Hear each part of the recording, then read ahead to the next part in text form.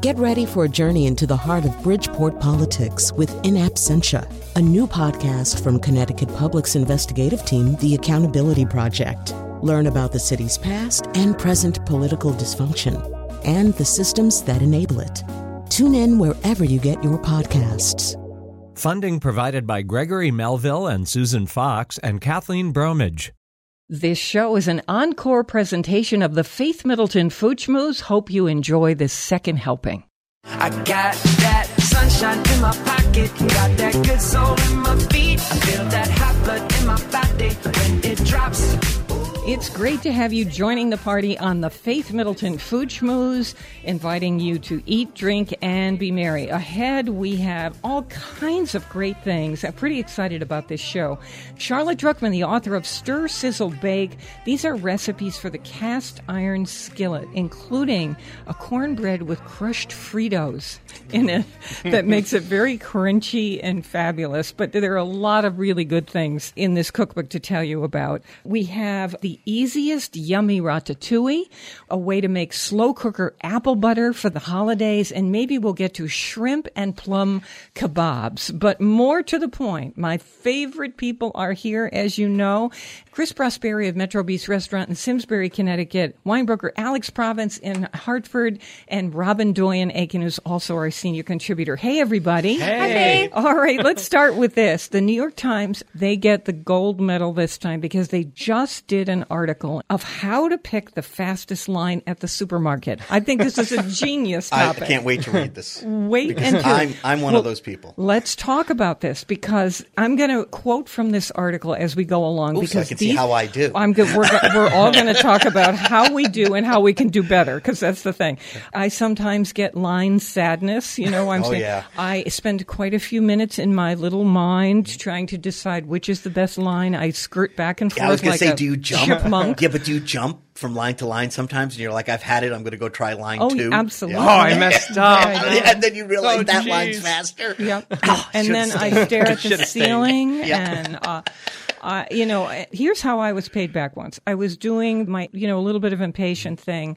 I'm trying not to do that anymore, but I did it on this particular day, and I thought it was the fast line, and there was this lady who was taking forever, and I was just like rolling my eyes, and she and the cashier are having a conversation that was absolutely endless. Finally, it was my turn, and I said to the cashier, some remark about it, but nice, not saying, and she said, that woman, she said, she was explaining to me she's had cancer, and she went through this whole thing, and she's very lonely, and I'm going to go to her house, and I'm going to visit her. And I said, is she from your neighborhood? She said, no, I don't know her. I just met her right here in line. Oh my gosh. Yeah, there you That go. stops you in your tracks, doesn't it? Change your paradigm. Yep, change my paradigm. As Tony Robbins would say. Okay, You so too. Here are the Change yours. here are the tips. It starts with this. You're thinking, who's ahead of me? And you're eyeballing Scoping them out. the Oh, things, yeah. I right? look in their carts. How many? Are you counting? Yeah, Do you? totally. Okay. Totally That's count. 13. So Yeah, that that's so here's 22, tip number one that's from 6. the New York Times. Ready? Get behind a shopper who has a full cart, not a half cart, a full cart. Now, and they say that's counterintuitive, right? Yeah, totally. As the article says. But if you look at the statistics with these math professors who do this for fun, it takes this fixed amount of time to say hello, pay, say goodbye, and clear out of the lane. In fact, that's 41 seconds when they start timing this. And the items take about 3 seconds each to ring up. So you want to get in line with lots of people who have fewer things, right? Okay, yeah. Don't do that. Don't do that. Don't do that. Because that 41 seconds adds up. Well, it goes like this. The article says one person with 100 items to be rung up will take an average of 6 minutes. If you get in line with 4 people who have 20 items, it will take an average of 7 minutes. So it's longer. You've lost a minute. Oh, my God. Anyway. It's that serious when I'm at the supermarket. Really? Don't laugh. No. I Wait a definitely, minute. I count the seconds that they say hello to the person. I was like, you could have done that so much faster. This all seems silly, but there was actually someone at MIT, this Professor Richard Larson. He is considered the world authority on lines, on queues. And he said that Americans spend 37 billion with a B hours in line every single year. See, that's got to stop. Well, we're trying to help you. Okay, so tip Sorry, one I is hate lines. You're going to find the hugest cart. You're going to be like, this doesn't work. get behind a shopper who has a full cart. Okay, so that's one thing. Tip number 2, go left for faster service. They say here in the article that the people who study this stuff, most people are right-handed, and so when you go into a movie theater, when you go in supermarkets, whatever you do, everybody veers right. Veer left. Because that's You're the just faster. generally going to do better. Okay, Good, so I like that's that. what we do. I like that. Okay. The article says, look for female cashiers. Of course, my Agreed. eyebrow shot up. But he said, I know it sounds sexist, but female cashiers seem to be, when they did studies, the most proficient at processing I things. agree 100%. More efficient than the guys. I disagree. I study this. I don't know. Okay, so here's another tip. Study the customers ahead of you and what they're buying. This is how we examine carts. Now, I do Totally. it just out of kind of a pathological Sociology. curiosity. What's in your cart? Okay, what the people are buying can make a difference. You know, how many different items do they have? In other words, 6 This is so No, funny. I totally do this. 6 bottles of the same soda are Goes gonna faster. Go Yeah, I do this. If I see someone that has like 4 or 5 of the same things and it looks like they have a full cart, but really they can go through really fast if they're like only 7 items, but they have a lot of each one. That's the one to be behind. Okay, you like see, you're smart about that. The Chevy Chase character in Saturday Night Live, the frequent flyer. Ooh, you know, you could get that cheaper if you bought Yeah, if you bought 4-pack. that's the one you want to be behind. Okay. We're going to take the supermarket chain, for lack of another example in my brain, Whole Foods, where you stand in a line and then they keep telling you which cashier to go to. Oh, yeah. TJ Maxx does TJ Maxx, this. they have a little Certain bell ringer. Forward-thinking stores do this. So if you do a serpentine line, you know, the person You're supposed to cut underneath. yes, you are. You get this psychological relief from getting in a single line.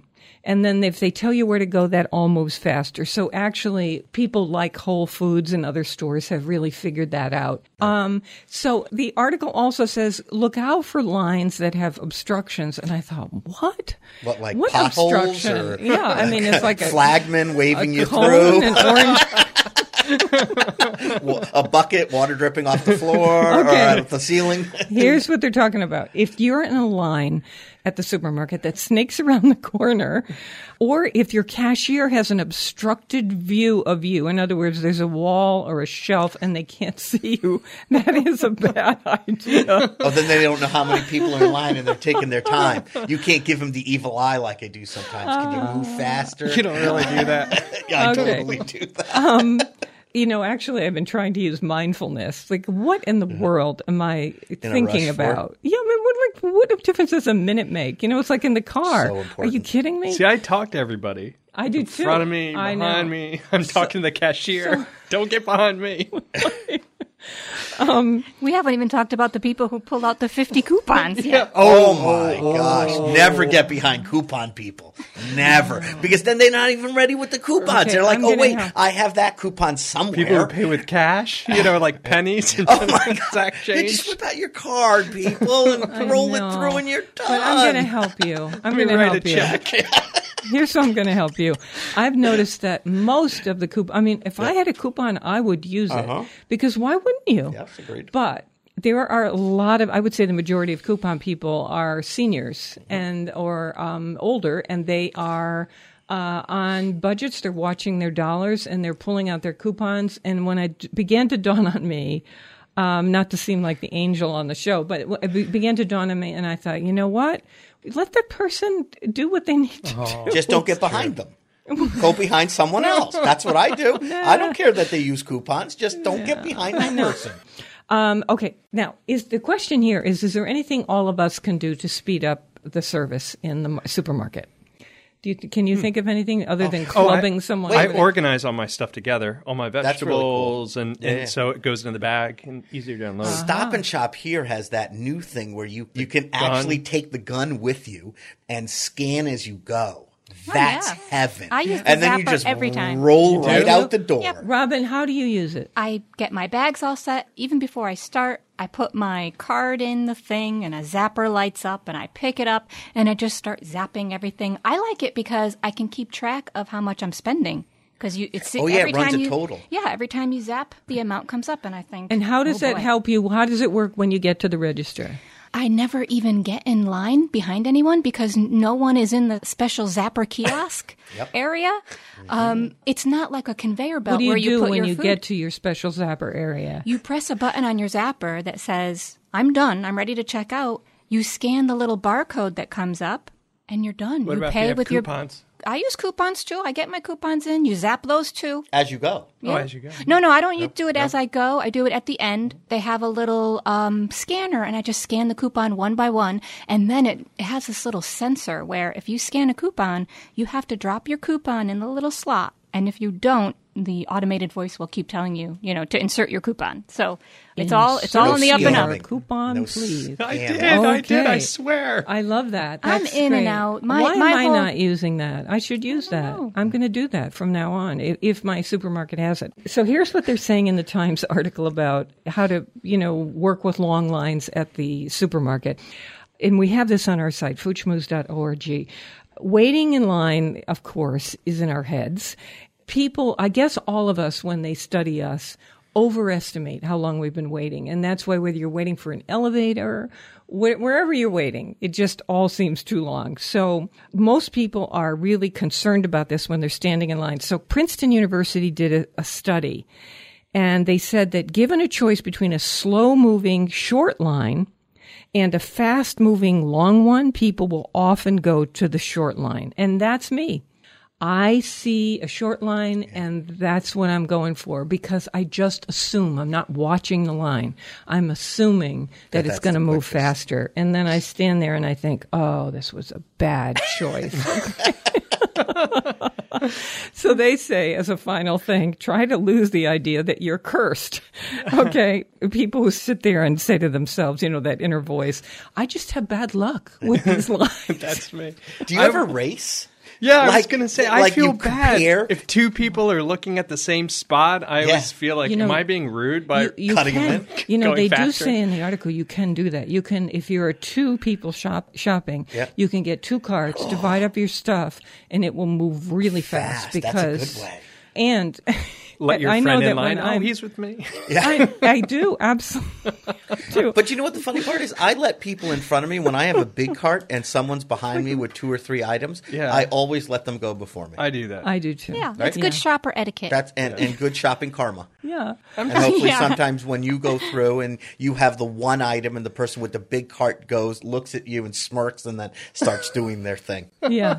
Okay. makes me mad. So They know you. so here's my major question. Do we seem like a bunch of neurotic Oh, we're fools? horrible. We never even talked about I don't put food on the wet spot on the conveyor belt. I know I am a little like, skeeved out position by my that. food around where the conveyor belt looks cleanest. That's not etiquette. That just seems smart. How about getting the cart with the bad wheel? I always get the stuck wheel. How that happens? Always get the bad I cart. get it so often. Or Knock stuff over. If the card has some things crushed up in the bottom of it, I think, oh no, I'm not touching I like that. the spinning wheel. It's lopsided and one wheel just spins. Doesn't even touch.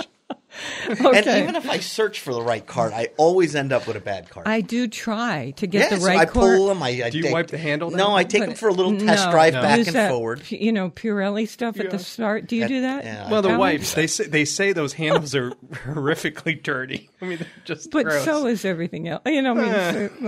Okay, we have the easiest yummy ratatouille coming up. Tips on and a recipe at our website on how to make slow cooker apple butter. And we have this recipe for shrimp with plums, sliced plums that really, really terrific. You can do it on the grill or do it on your stovetop or even in the oven. So all that coming your way. More mouth-watering conversation and fun ahead on the Faith Middleton Food Schmooze. I hope you will make a charitable contribution to Feed the Hungry. We're online now at foodschmooze.org, and we'll be right back. Just a little patience.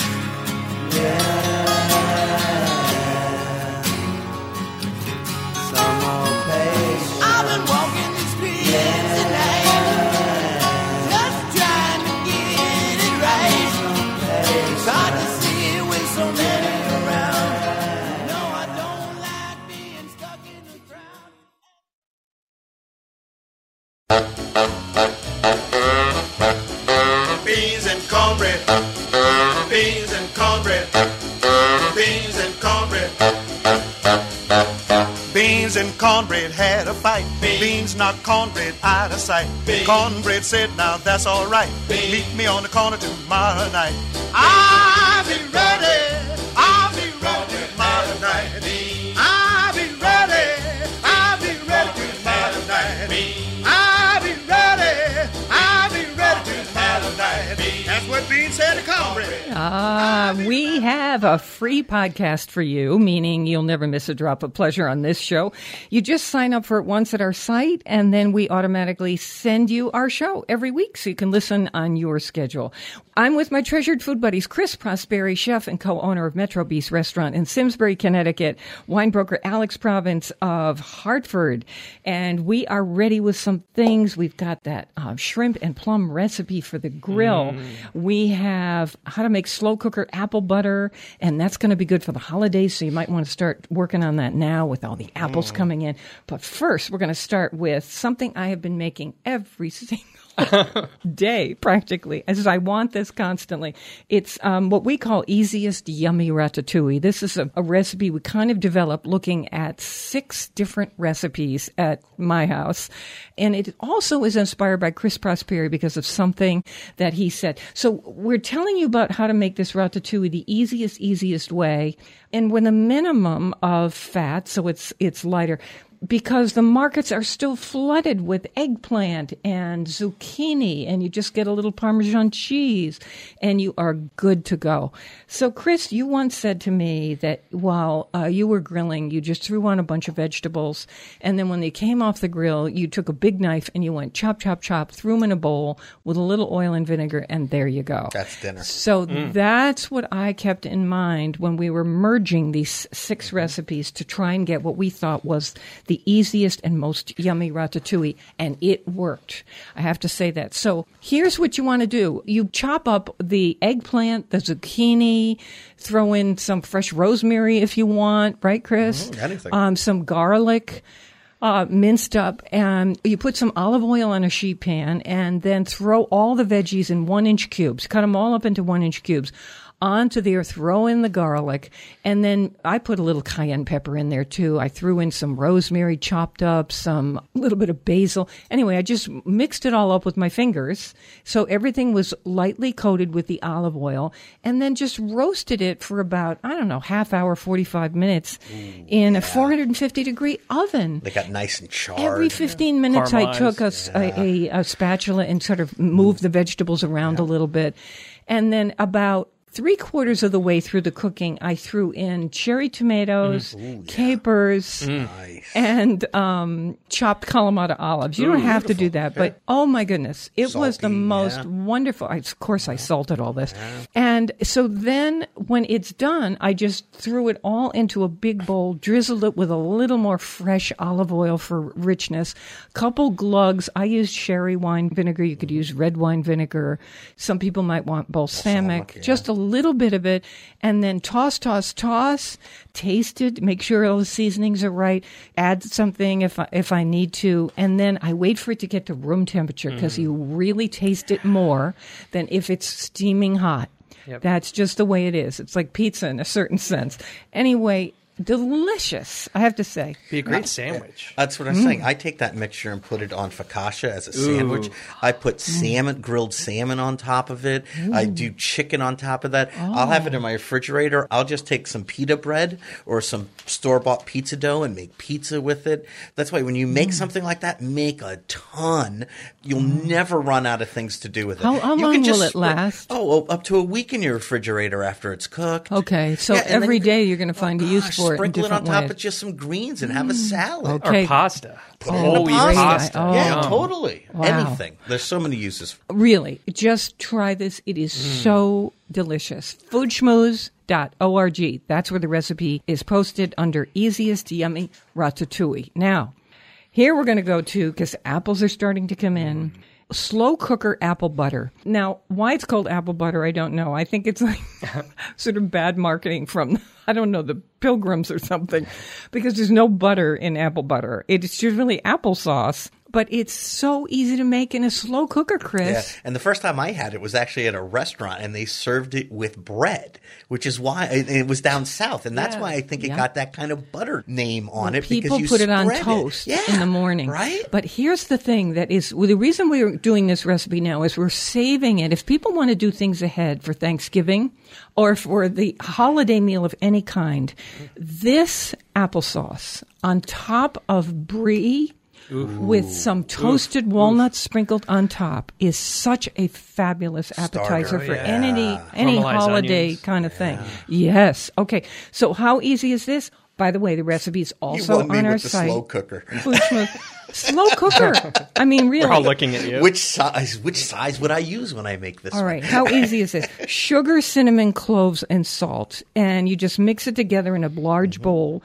It'll sit in the bottom. And then you just pour diced apples into that bowl. Mix in a little honey, too, with the sugar, cinnamon. And then mix it. And it's all coated. And then you just put that in your slow cooker. And you cook it for about 45 minutes. You taste it, make sure it's all okay. Do you need a little more honey or whatever? Then you put it back on again on low with the lid back on overnight. So 9 to 11 hours. It just sits there overnight. When you get up in the morning, your house smells so incredible. You can put this on pancakes. Or oatmeal. You could use it to make a loaf bread in the morning if you have guests coming over for brunch. You could just eat it with a spoon because it is so good. You could put it in the freezer until the holidays arrive. Okay, it is absolutely terrific. At the very end, you're going to do it for a little bit longer with the lid off because that thickens it up, right, Chris? But this is simple. 3 easy steps, and you have apple butter. Great idea. And it does. It freezes amazingly well. Put it in those little takeout pint containers. Yep. Stack it in your freezer, and then all throughout the holidays, you just pull them one at a time for And you each can use event. like your ugly apples too, Yeah. right? When you have all the yeah. imperfect Especially ones. if you like take the kids and go apple picking, right? Here's This the is key we're perfect telling recipe. you in the recipe, because this is what we figured out. If you use a variety of apples, this is going to be the best ever Different flavors, yeah. apple butter or applesauce, because it makes it more complex. If you use just one kind of apple, so you go to your farmer's market, farm stand, even the supermarket. We like to buy local because we're an apple growing region, and why not? This is the time to do it. So you buy several varieties, 4 if you want, and then just dice them up, put them in there. The recipe's at foodschmooze.org. It's Did really you peel good. them or not? I can't. Yeah. You did? peel 'em, Okay. Sure. Okay, here we go. I was trying to think about fall fruits. So I went online. I was looking at every kind of recipe imaginable. And I came upon this, and I thought it was so good. This is just to give you an idea of what to do with a fall fruit, plums. Love plums. This is one where we don't even need the recipe for this, right? You can just go at it and have a good time. Yeah. Shrimp and plum kebabs for the grill. I think that is so interesting. If you don't want to do kebabs, because they can be a pain. If you just want to throw this in a cast iron skillet and do it on top of the stove, you could do it. But anyway, this is an interesting combination of things. The recipe, as I found it, says you want to mix together some canola oil and chopped cilantro if you like it, and lime zest and lime juice and salt. Whisk that all together. Set some aside so you can have it as a dressing for the salad. Then you just throw the shrimp into that little bit of dressing with some diced up jalapenos and some sliced plums that have been pitted and cut into little wedges. Toss it to coat it, and let it sit there for a little while.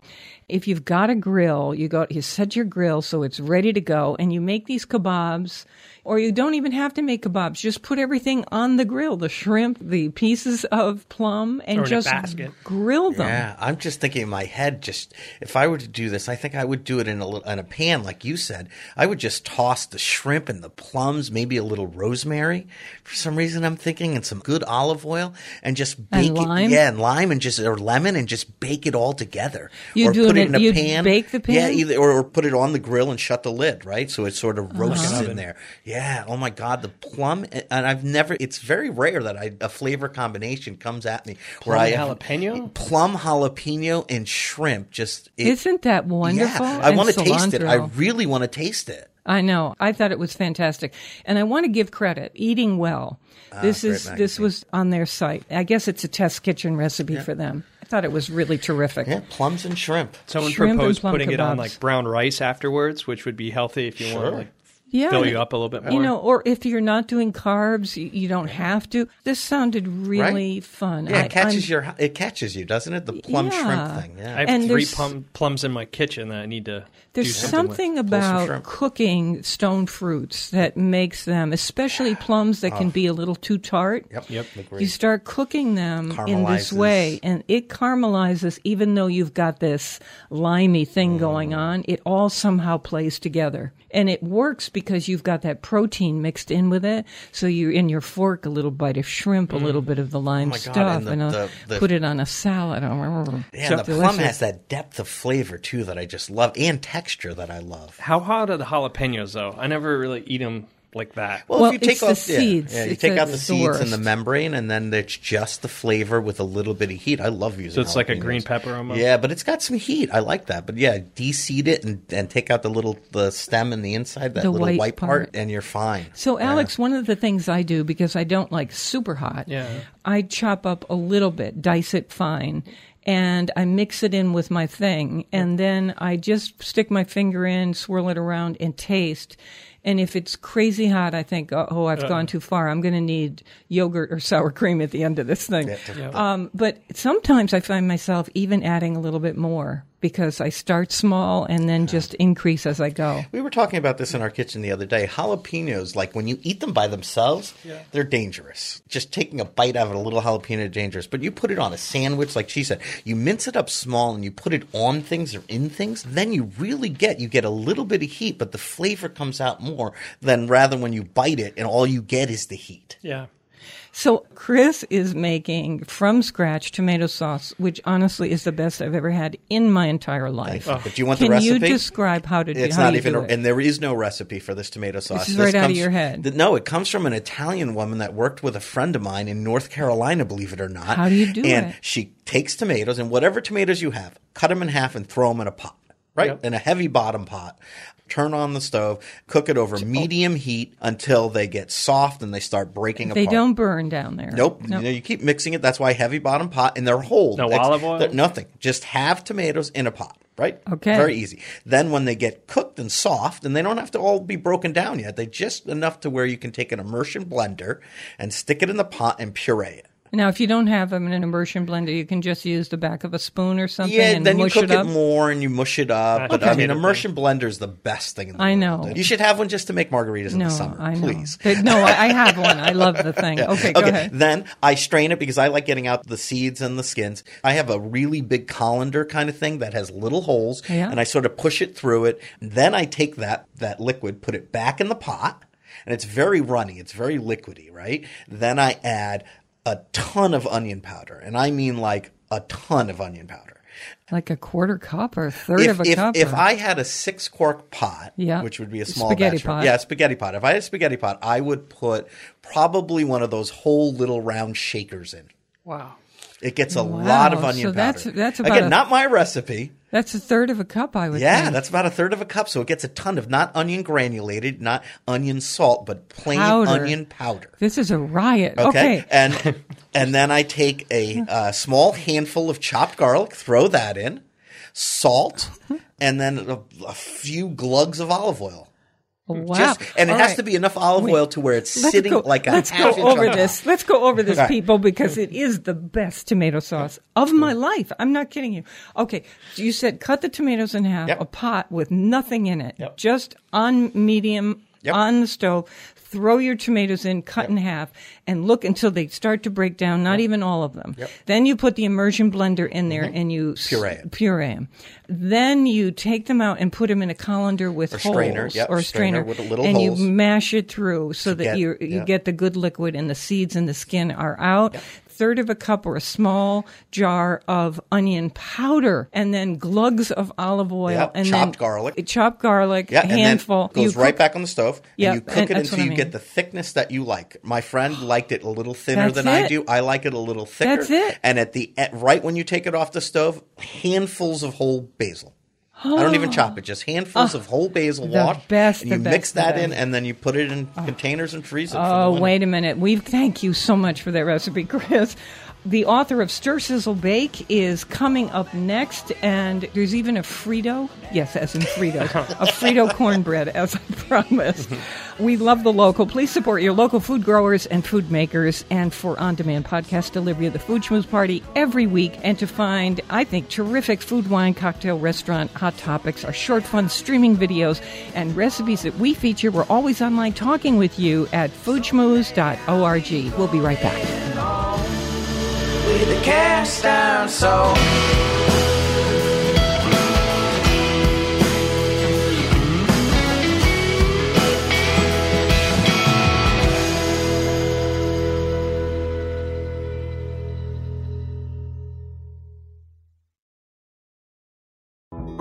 Nothing turns you on. Nothing turns you on like my cast iron pan.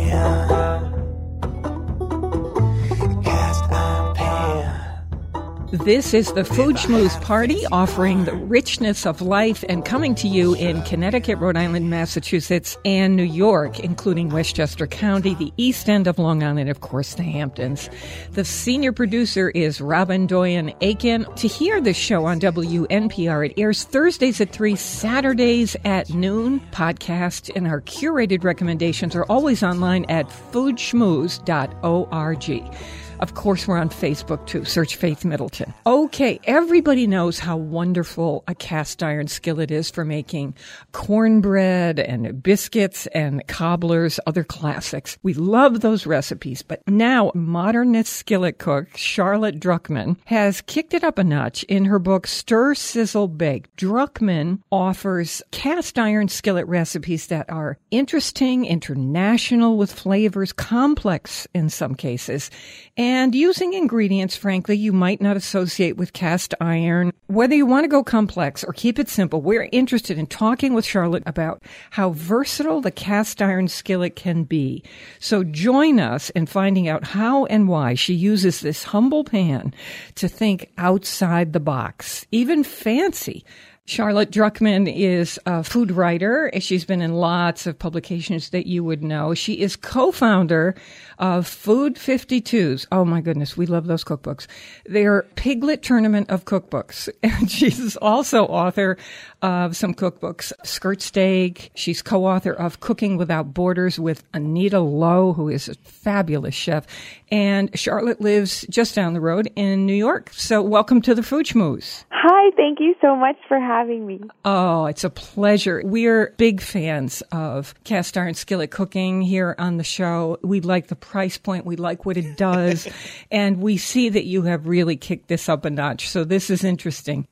There have been a couple of skillet cookbooks in the past, I don't know, decade or something. But why'd you turn to this? I had helped Anita Lowe write her cookbook, and then I had written a book about women chefs, but I had never actually written my own cookbook before, and honestly, it was not something I had thought of doing ever. I had done a story in the Wall Street Journal about using your skillet to bake breads on your stovetop, because I thought that's a lot less daunting seeming than starting to work with yeast and waiting for your dough to rise and the cooking in the oven, and what those things had in common was a cast iron skillet, but at the time that wasn't so much what I was thinking about. I was just thinking about that ease and the gateway to making bread. And a publisher at Clarkson Potter asked me if I would like to turn it into a cookbook, and I honestly simultaneously thought, you're crazy. And thought, oh, I actually know how I would do that cookbook. First of all, I love your candor. Second of all, what came into your mind when you said, I know what I would do with that? What was it? I saw the way that this book is structured. I saw it immediately. And what I thought was the cast iron skillet is such a wonderful way to teach people how to bake, because it gives you this controlled variable that makes it a little bit less scary. I actually think a lot less scary. People think of all the non-baking things you can do in it, right? They're always thinking about, I can make dinner in this pan, but they don't realize how much you can bake in it.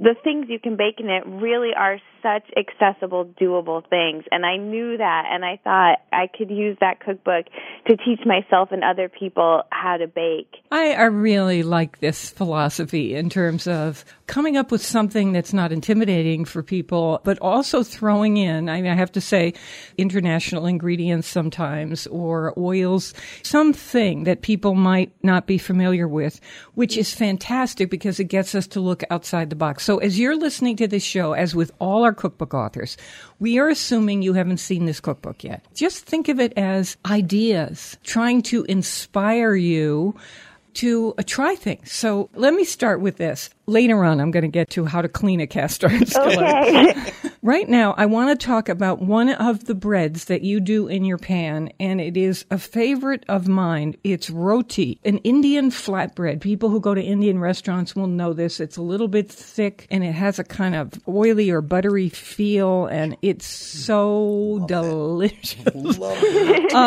So this is extra coconutty roti. So we have grated unsweetened coconut, unbleached all-purpose flour, spelt flour, a little salt, freshly ground green cardamom pods, or you can buy just ground cardamom, warm water, some coconut oil, and some coconut butter for serving. You're going to put maple syrup on here. Tell me how easy is this to do for a breakfast bread? It is so easy. It's like making a pancake batter, a very thick pancake batter that has coconut in it. That's really what it's like. Just in terms of the process, all you're doing is making them on your really, really hot pan. They just are the most coconut-flavored things you can imagine without being sweet, which is, again, for breakfast, sometimes you really don't want all of that sugar. And then we fix that by putting maple syrup. That's optional. You could just put the butter. coconut butter on it and Regular but butter. To be honest, I always have maple syrup on it. So would you ever, any of you, hearing me describe that, would you try something like this instead of pancakes, just as totally. something new? Yeah, no question. Oh, yeah. You think it's kid-friendly too? I think so. Maybe I might throw some chocolate chips in there or something. And then that's what makes it Like kid-friendly. a Mars bar or something. Maybe bananas Yeah. in there I could see working. Wow, that's a good idea. I am talking with Charlotte Druckman, and she is author of Stir, Sizzle, Bake. And these are pretty sophisticated recipes for your cast iron skillet, although you can hear some of these are easy. I want to turn now to this one because I am a crazy arepa fan. Oh, yeah. So this You is... do look for them, too, don't you? I look for them everywhere. I even found some. On the east end of Long Island, there's Mary's Marvelous in East Hampton and in Amagansett. She makes the most astonishing arepas. So these are lazy cheese arepas with slaw, and we have this recipe on our site. Of course we do. Charlotte, let me do the ingredients. Butter, frozen or fresh corn flour. That's called harina. You might have to look in a supermarket that has a Mexican population, Latin Spanish Latin. population. Yes, Latin. And then some sugar and water and a soft, fresh cheese. Tell me how these go together, because I've never made my own. I tried to find the flour, and I had a little bit of trouble. Where do you get your flour? You can actually get it online. Amazon.com. You can get the flour there. In our broadcast area, there are a number of Spanish neighborhoods and markets. Okay, go ahead. Yes. Usually when you see these kinds of really cheesy arepas that get this almost like a grilled look to them, they're done under a broiler or they're done on a grill. I thought, how can you do this on your stove without having to put them in the oven, just because it saves you that step? So I incorporate charred corn in there, which is what you're doing with that corn, and you use the pan that you're going to make the arepas in, the cast iron skillet, also to char the corn. So it's very quick, it's easy. You do the corn, and then you just keep on going with the recipe. And then, you put a lot of cheese into that dough, and you put them on that really hot skillet. What kind of cheese? You want a soft cheese, like a queso blanco would be perfect, or even a queso fresco, or you can combine them. I'm a big advocate of combining your cheese. You get a more complex, rich, cheesy flavor. And then I also use a little bit of a cow's milk cheese that's going to be a little bit harder, like a cotija, but you could also use a pecorino romano. Manchego. Yes. You're going to put those on the pan at a really high heat, so they're going to get that beautiful, melty kind of brown cheese thing happening. These are so delicious. A couple times I went to the East End and I had, a Rapist and Mary's Marvelous. But when I got them at the supermarket, I just had them for lunch, I don't know, for a week. So it was just fantastic. Overload. This recipe, by the way, to make the dough, you just throw this stuff in a bowl until it becomes the consistency of Play-Doh. That's a great description. And then you just, make it into these patties and you put it in the cast iron skillet and then you just fry them. And there you go. Okay. Yeah, I have a question about cast iron skillet. Okay, go ahead. Size. Do you have a size that you suggest for someone just starting out? Because I know they come as big as 16-inch I've seen, right? Really big ones, and as small as 6-inch. And there's some novelty ones that are teeny. I think they're Christmas ornaments. I'm not really sure why they were made. I pulled a tree over. Yeah. I very deliberately did all of the recipes in this book in a 10-inch. I didn't want anyone to have to go and buy another pan. If you're someone who bakes a lot, the 10-inch is perfect. If you're going to be using it to feed things that are more kind of savory, non-bread or baked dishes, and you've got a family of 4, then I would go for a 12-inch. So me personally, I've become a cast iron junkie. I feel it's essential for me to have both a 10-inch and a 12-inch. Okay, and we are going to get to a wholesome apple quince pie. That might be good to keep in mind for the holidays. Very quickly, you have a recipe in your book for cheesy Frito bread with pimento. Yes. That's good. Anything with Fritos. Frito crumbs from Fritos are in this recipe, which is hilarious. It's a pretty southern thing, right? Yeah, I think it's delicious. I had some really great pimento cheese in the South, and I had become kind of fixated on it. And I was thinking, how would you put that into cornbread? And I'm not really sure why I then thought Fritos, but I guess I was thinking I'd like to be able to dip Fritos into the pimento cheese. And then it all ended up in a bread. Just put the Fritos into the cornbread, because if you ground them up, they'd kind of be a little bit like cornmeal. That was how that happened. Well, you do them in these little tiny I believe they're actually called corn stick pans. Yes. So what happens with the Fritos is that it makes a crust on them, but so does the pan edge when you do it the long way like that. So I just want to tell you that's in there. Okay. I want to tell you that there's another thing in here that I love, which is soca. It's something that I had in the south of France, which uses chickpea flour. And you will go in the old part of the city, and there would be a lady, usually on this giant grill, flat iron grill. She would pour the dough, and then it would be this giant thing, and she'd fold it over and hand it to you. We'd sit, and you'd have a beer and this soca as your 4:00 snack. Unbelievably delicious. So this tells you how to make that soca with lamb, olives, and oregano. In other words, the lamb is kind of with all these incredible Middle Eastern spices ground up like a kind of sloppy joe's kind of thing on top of the soca crepe. Okay, so I'm just Can we have that too? crazy over this. Oh my gosh. And you know what, Charlotte, you and I got the soca recipe from the same source, Mark Bittman. Yep. There you go. Okay, here's on our website, the carrot currant crostata.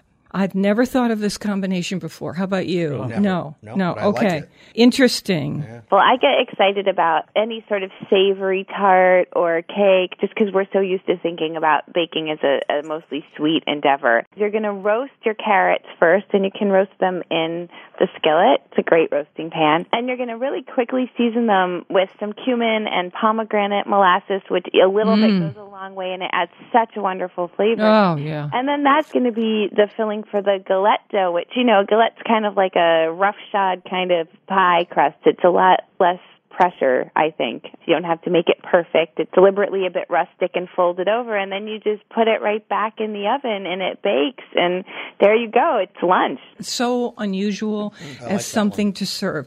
Let's make sure we have time for how to clean a skillet and your apple quince pie. For the filling, quince, the juice of an orange, white wine, apples, vanilla bean, and some sea salt.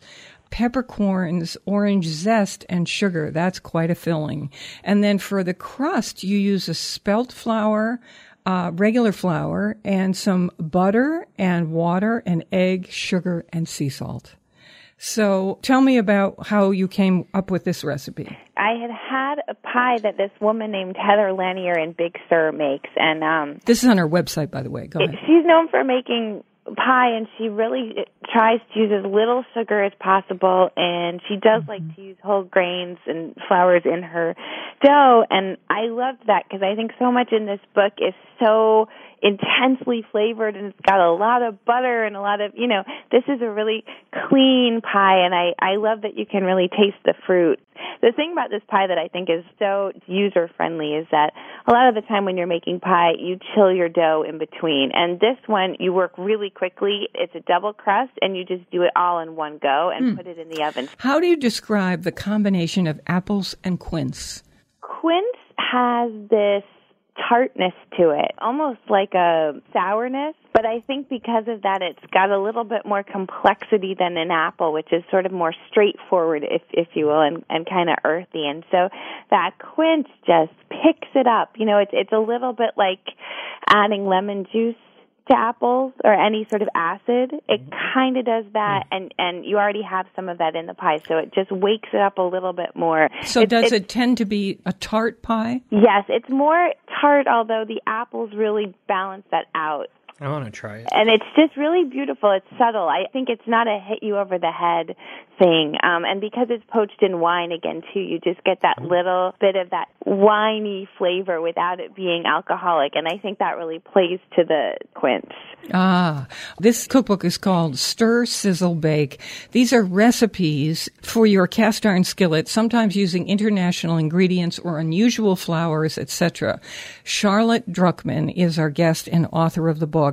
How to clean a cast iron skillet. I remember once reading an article in the Times by Mark Bittman, and he said, "Oh, please, never mind the seasoning business. I all the time use soap in cleaning my cast iron pan, and I just re-season it by putting a little oil in it and heating it on the stove for a few minutes before I put it away." And so I have done that ever since. What about you, Charlotte? You're doing it right. People don't realize that it's very low maintenance as long as you're regular about it, right? It's when you don't do anything and you leave your pan for months and maybe you didn't put it back right or you didn't thoroughly dry it and it gets rusty. And rust is the devil. Rust is the thing that makes the rest of this just a big pain.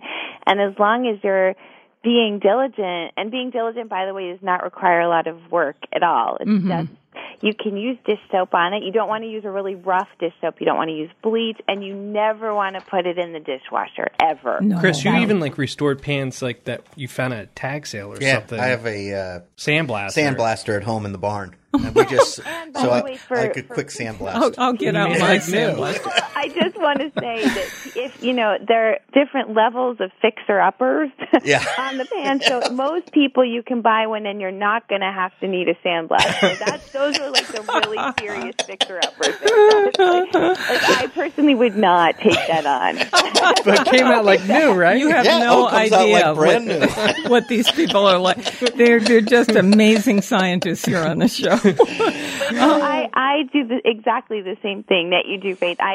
My thing is, every time I'm done washing it, when I dry it, I put it on the stove over low heat for about 5 minutes, just because that ensures that any water that might have been stuck in your skillet gets sucked out. I usually will oil it, but every time I'm done drying it and heating it, I add, for a 10-inch skillet, up to a teaspoon of oil. You don't want any more than that. And I like using flaxseed oil. And then you just want to rub it evenly over the pan, the whole pan, not just the inside of the pan, the whole pan. And then you just blot it. You want to make sure you don't get areas that have too much oil. Okay, Charlotte, I just use whatever oil's around with a paper towel. and then I say, there you go. And so far it's working. Charlotte Druckman, Stir, Sizzle, Bake is her cookbook, and 3 of her recipes are on her site right now at foodschmooze.org, plus information about her book. Thank you, Charlotte. Thank you so much for having me. We're on WNPR Thursdays at 3, Saturdays at noon.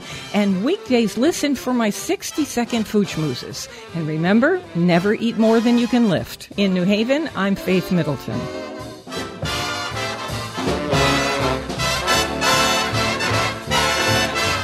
Everybody eats when they come to mind.